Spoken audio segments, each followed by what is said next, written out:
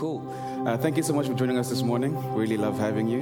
If you're a first-time visitor, thank you for coming. You don't have to believe what we believe to belong. We're just glad that you're here. And I'm continuing on our Giants Must Fall series, and we're looking at the Exodus story, so Moses leading the Israelites out of Egypt into the Promised Land, and looking at how that's a symbol for our lives, where we were once captives, and Jesus came to set us free, and now we get to live a life where we are headed to the Promised Land. And it might sound like we're preaching destination preaching, like you're headed towards a specific career or a specific style of living, but that's not the case. We're actually teaching our hearts to trust God, number one, and to inherit parts of heaven, because the Promised Land really is eternity. So it's not a place that we're going to get to now, but we get to live as people that inherit parts of heaven on earth.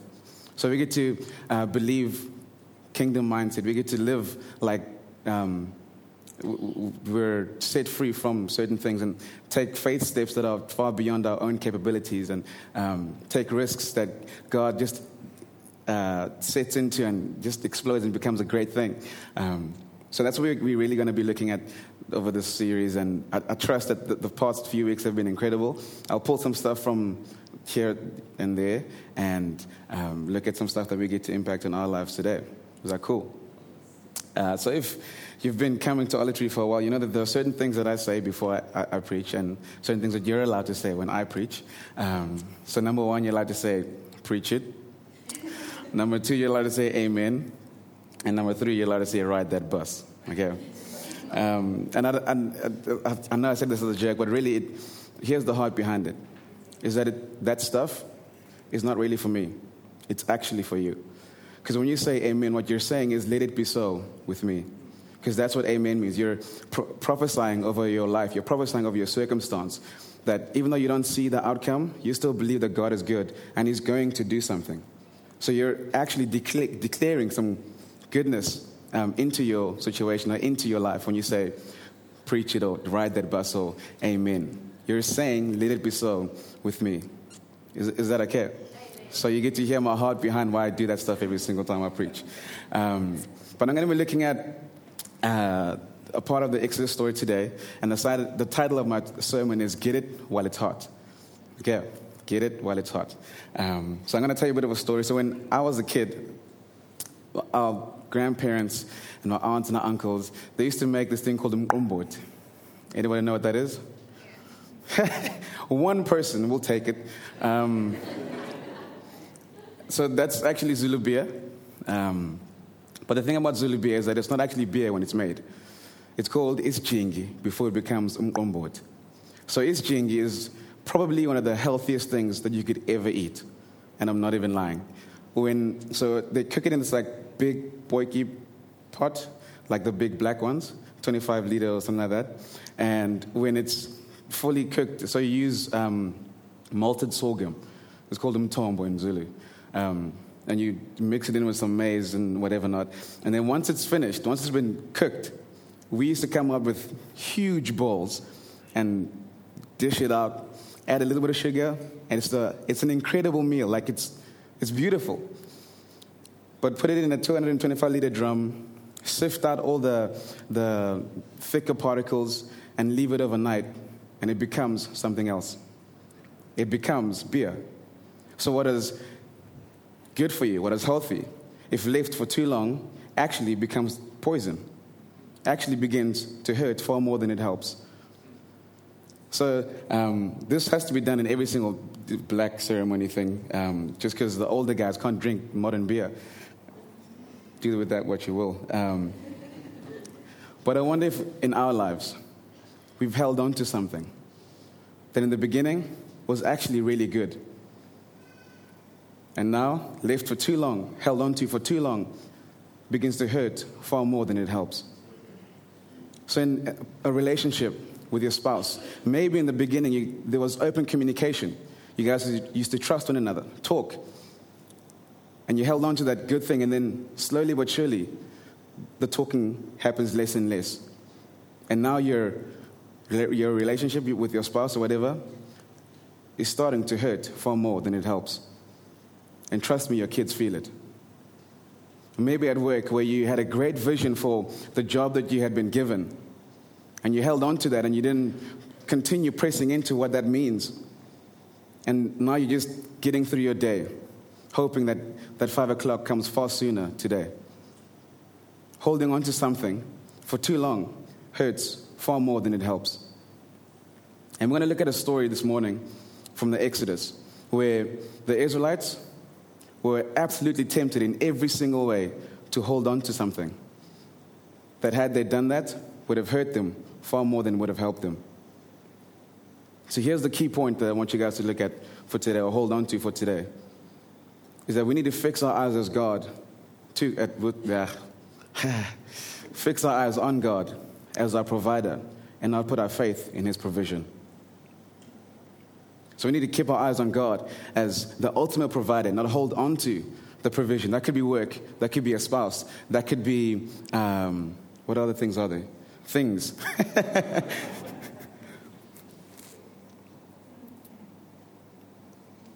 One of my favorite is trusting God for your kids.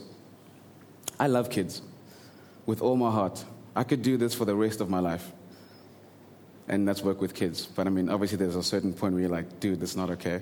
But here's why I believe in kids. Because if raised right, they could bring far greater change than we could have done in our time, in our lifetime. And maybe for you, you are trusting God for your kids, praying for them day in and day out. And now their personality is starting to come out, and they're creatures now, not children. And now you're praying less, trusting God for your kids less and less. What started out as a good thing, held on to for too long, begins to hurt far more than it helps. When I look at Exodus chapter 16, and in verse 16, I'm going to read a little bit, and then we'll unpack the story. So it goes like this. I'm sorry, Paul. Can someone please give me some water?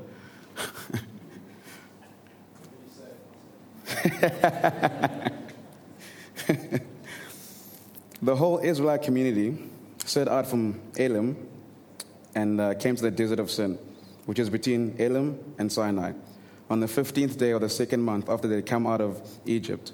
In the desert, the whole community grumbled against Moses and Aaron.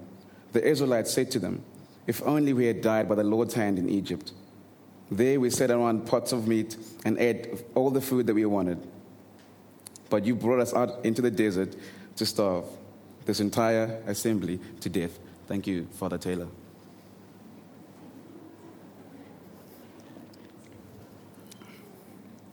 Then the Lord said to Moses, "I will rain down bread from heaven. The people are to go out each day and gather enough for just that day. In this, I will test them and see whether they follow my instructions. And on the sixth day, they are to prepare what they bring in, and that is to be twice as much as they gather on the other days."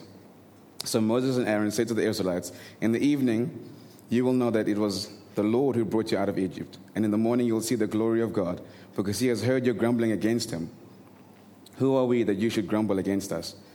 Moses also said, "You will know that it is the Lord who gives you the meat in the evening and all the bread in the morning, because he has heard your grumbling against him. Who are we?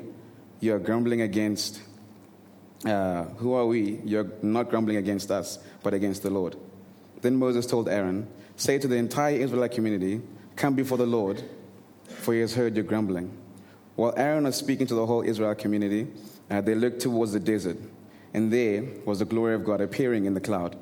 The Lord said to Moses, "I've heard the grumbling of the Israelites. Tell them, at twilight you will eat meat, and in the morning you will be filled with bread. Then you will know that I am the Lord your God." That evening quail came and covered the camp. I actually don't even know what quail is. What is that? Huh? It's a bird. All right, bird meat. We used to eat pigeons when I was a kid. Okay. Pigeon meat. That evening, quail came and covered the camp. And in the morning, there was a layer of dew around the camp. When the dew was gone, thin flakes like frost on the ground appeared on the desert floor. When the Israelites saw it, they said to each other, "What is it?" For they did not know what it was. Moses said to them, "It is the bread the Lord has given you to eat." This is what the Lord commanded them. Everyone is to gather as much as they need. Take an omer for each person you have in your tent. The Israelites did as they were told. Some gathered some little. And when they measured it by the omer, the one who gathered much did not have too much, and the one who gathered little did not have too little. Everyone gathered as much as they needed. Then Moses said to them, "No one is to keep any of it until morning." However, some of them paid no attention to Moses. They kept part of it until the morning, but it was full of maggots and began to smell. So Moses was angry at them. And then we jump to verse 31. It says this: the Israelites called that food manna. It was white like the coriander seed, and it tasted like honey wafers. So I want to just pick apart something about that bread, or a few things about that bread. So number one is that it was miraculous. Like if you think about it, bread falling from heaven is miraculous. Number two is that it fell from heaven. And number three, it was there to sustain the Israelites. Now, if you look into that a little bit more deeply, you actually realize there's some semblance or some similarities between that bread or that manna and Jesus. See, Jesus was miraculous. Everything that he did was a miracle. His life was a miracle. His birth was a miracle. Number two, Jesus left the divinity of heaven to come and walk among us, to go and die on a cross, paying a price that was never his to pay for a creation that was already his, to buy us back into connection with him. He left heaven for us. Number three, he's here to sustain us. Not just our physical body, because this thing withers and dies and returns to the dust, as the Bible says, but just to sustain our spirits. So one thing that we can conclude after this compiling evidence is that Jesus is our bread. And he actually refers to this himself in John chapter 6. And when I look at that quickly, so this is after he'd fed the 5,000, walked on water, and people came to look for him because he disappeared. And they found him on the other side of the Sea of Galilee. And this is what they said to him. The next day, the crowd that had stayed on the far shore saw that the disciples had taken the only boat, and they realized that Jesus had gone with them. Several boats from Tiberias landed near the place where the Lord had blessed and the bread and the people had eaten. So when the crowd saw that neither Jesus nor the disciples were there, they got into their boats and went across Capernaum to look for him. They found him on the other side of the lake and asked, "Rabbi, when did you get here?" Jesus replied, "I'll tell you the truth. You want to be with me because I fed you, not because you understand the miraculous signs.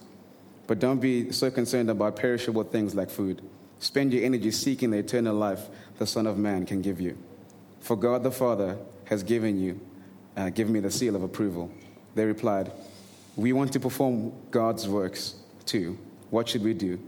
And Jesus said this to them: "This is the only work that God wants from you. Believe in the one that he has sent." So hold on to that. We're going to come back to it. They answered, "Show us a miraculous sign if you want us to believe in you. What can you do? After all, our ancestors ate manna while they journeyed through the wilderness. The scripture says Moses gave them bread from heaven to eat." How arrogant of this crowd.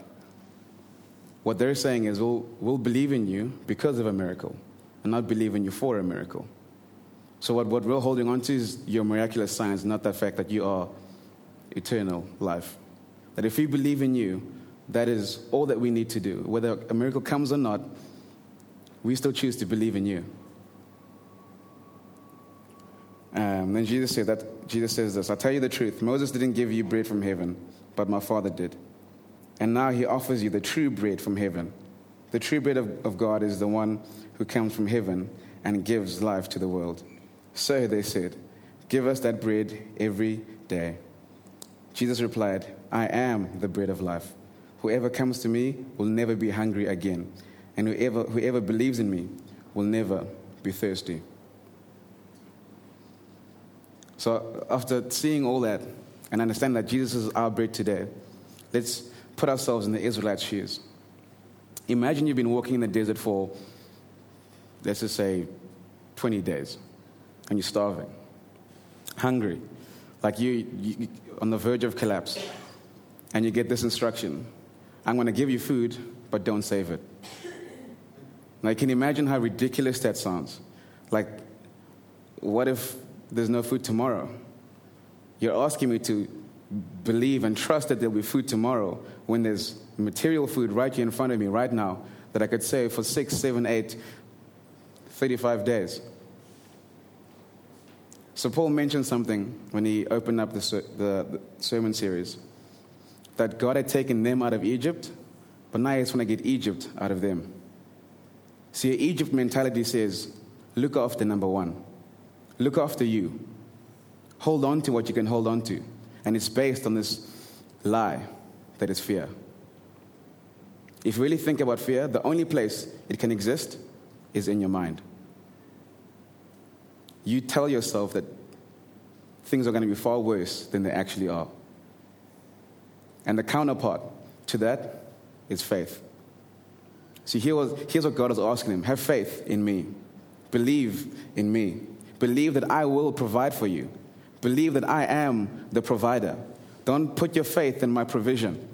See, the bread was their provision for that day. This is what you can eat for this day. But should you hold on to this for too long, it's going to hurt you far more than it helps you. So they wake up the next morning and the bread has gone stale. The bread has gone off. Now you can imagine that when you wake up and the bread has gone stale or gone off, your heart skips a beat. Oh my goodness, what are we going to eat today? You walk out your tent, and there, when the dew lifts, is bread for that day. Walk out, collect it for that day, and believe that God is going to provide for you the next day. So here's one thing that I also want us to look at as well. Today's bread is for today. It'll be no good for you tomorrow. Today's revelation is for today. It'll be no good for you tomorrow. Today's word from God is for you for today. Tomorrow, it may or may not be enough to get you through the mission that God is calling you to. See, they were on a journey, headed towards their promised land. And had they held on to that bread, they would have never made it. Had they just believed and stayed in that one place, so if this is the place that God brings bread, this is the only place I'm going to stay because I'm getting sustenance from this area, they would have never made it to their promised land. But here's what God is calling us to. His manna, His bread is good for this day and this day only. We need to believe in the one that He has sent for tomorrow's bread. See, we need to keep our eyes on God as our provider and not put our faith in His provision. So what Egypt mindset do we need to drum out of ourselves today? The first of those, I love family. I grew up with that massive family. Not immediate family, obviously cousins and stuff like that.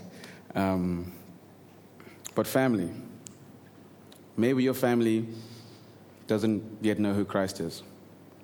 And you have every intention to, some way, somehow, get them to church. But God spoke to your word 5 months ago. And that's still the same word that you're holding on to for them today. It might have been good for them then, but it might not be that good for them now. Our responsibility is to do as the Israelites did. So God said to them, go and gather. So getting that word, getting that bread, getting that revelation, getting that conviction requires work. So their work was go and gather. If you stayed in your tent, you're not going to get food for the day. Go and gather. Our responsibility, and Jesus outlines this beautifully, believe in the one that He has sent. This is God speaking through Jesus Himself. Believe in Jesus. Now that belief doesn't mean that you sit in a corner and just, cool, I'm just going to believe and just wait for God to do what He's going to do. That belief may require you going That belief may require you getting on your knees and praying. That belief may require you loving them, even if it feels like they don't deserve it. That belief calls you to far greater than we could ever do by ourselves. That belief compels us to move, because faith says, I will believe far before I ever see. So when you're trusting God for your family, believe in the one that He has sent. Or maybe at work, you're starting to lose your passion for your work. What started out as a good thing is now starting to wane on you. It's now starting to bring you down. And you need a fresh revelation, a fresh outlook into how you do what you do to the best of your ability with excellence, to the glory of God where you are. Here's a solution. Believe in God. Go to Him. Get what you need for that day, and don't hold on to a vision or a conviction or a dream that you had 6 months ago. It's no good for you today. I know this might sound ominous and jeepers, I need to go work. Not at all. Your only requirement, your first requirement, is to believe. God is going to do what He's going to do, apart from you. But He wants to bring you on the journey. See, in the Israelite story, He did something for them. Giving them bread. And, you can lavish on that and be like, okay, cool, God's going to do everything for me. But Ross outlined that He did something for them, but now He wants to do stuff with them so He can do stuff in them. That's the same for us today. God did stuff for us on the cross, but now He wants to do stuff with us as we begin to build a life that gives Him glory, simply by believing in the one that He has sent. Or maybe in the area of pain. So, Paul mentioned earlier that I'd gone through a bit of a tough start of the year. If I cry, just bear with me. I've never actually shared this to this degree, but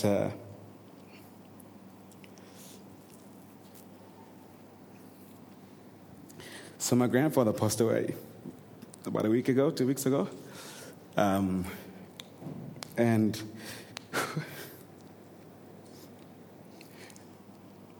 it hurts now. It was the first time I hated my tattoo. I have a tattoo that says Ephesians 3:20, and because it kept reminding me of the goodness of God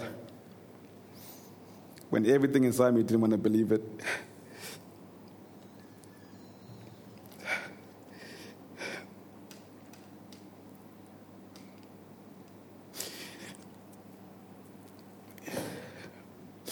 Because 10 years ago, this year, my dad passed away.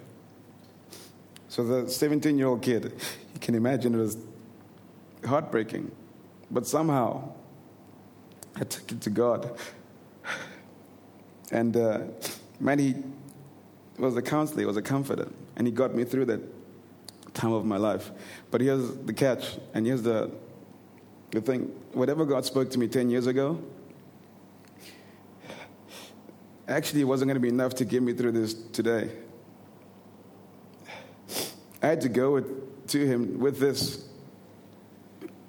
As much as I didn't want to believe that He had something good for me or for our family, as much as it hurt, I had to.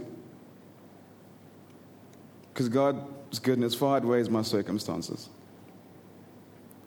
I had to go and get a word from God for this season in my life. Man, it was hard. I probably said like 10 words the whole of last week or 2 weeks ago. But here's what I want us to walk away with. The word manna in the original Hebrew means, what is it? What is it that God is calling you to today? What is it that God is convicting you to today? What is the word that God has for you today? And I'm not meaning today in the literal sense of in the next 24 hours. It could be a seasonal thing. It could be a yearly thing, whatever. But our responsibility today is to go to God and ask Him, God, what is it that you have for me today? And that might look different for different people. There might be a conversation with God for you, going in your daily devotion and just laying everything at His feet and leaving with the belief that God is going to do what He's going to do through you that day. That might be walking a journey with someone to see their full potential realized, or your full potential realized. Taking faith steps every single day, believing that Jesus is going to provide for you. Can we as a community not put our faith in His provision, but put our faith in Him as our provider? Because if we live this life of trusting in His word, we will never grow hungry again. We will never grow thirsty again. Because God isn't just concerned with sustaining our bodies. He wants to sustain our spirit.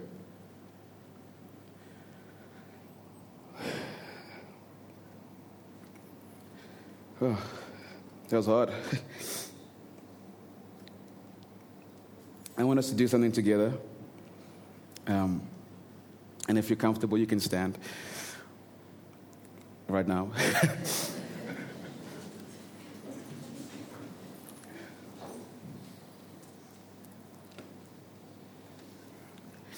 And we're actually going to say the Lord's Prayer. There's a sentence, a line in it that says, give us this day our daily bread. So you can bow your heads and close your eyes. And we're going to pray together. Our Father, who art in heaven, hallowed be your name. Thy kingdom come, thy will be done on earth as it is in heaven. Give us this day our daily bread, and forgive us our trespasses, as we forgive those who trespass against us. Lead us not into temptation, but deliver us from evil. For thine is the kingdom, the power, and the glory, forever and ever. Amen. Amen. Is this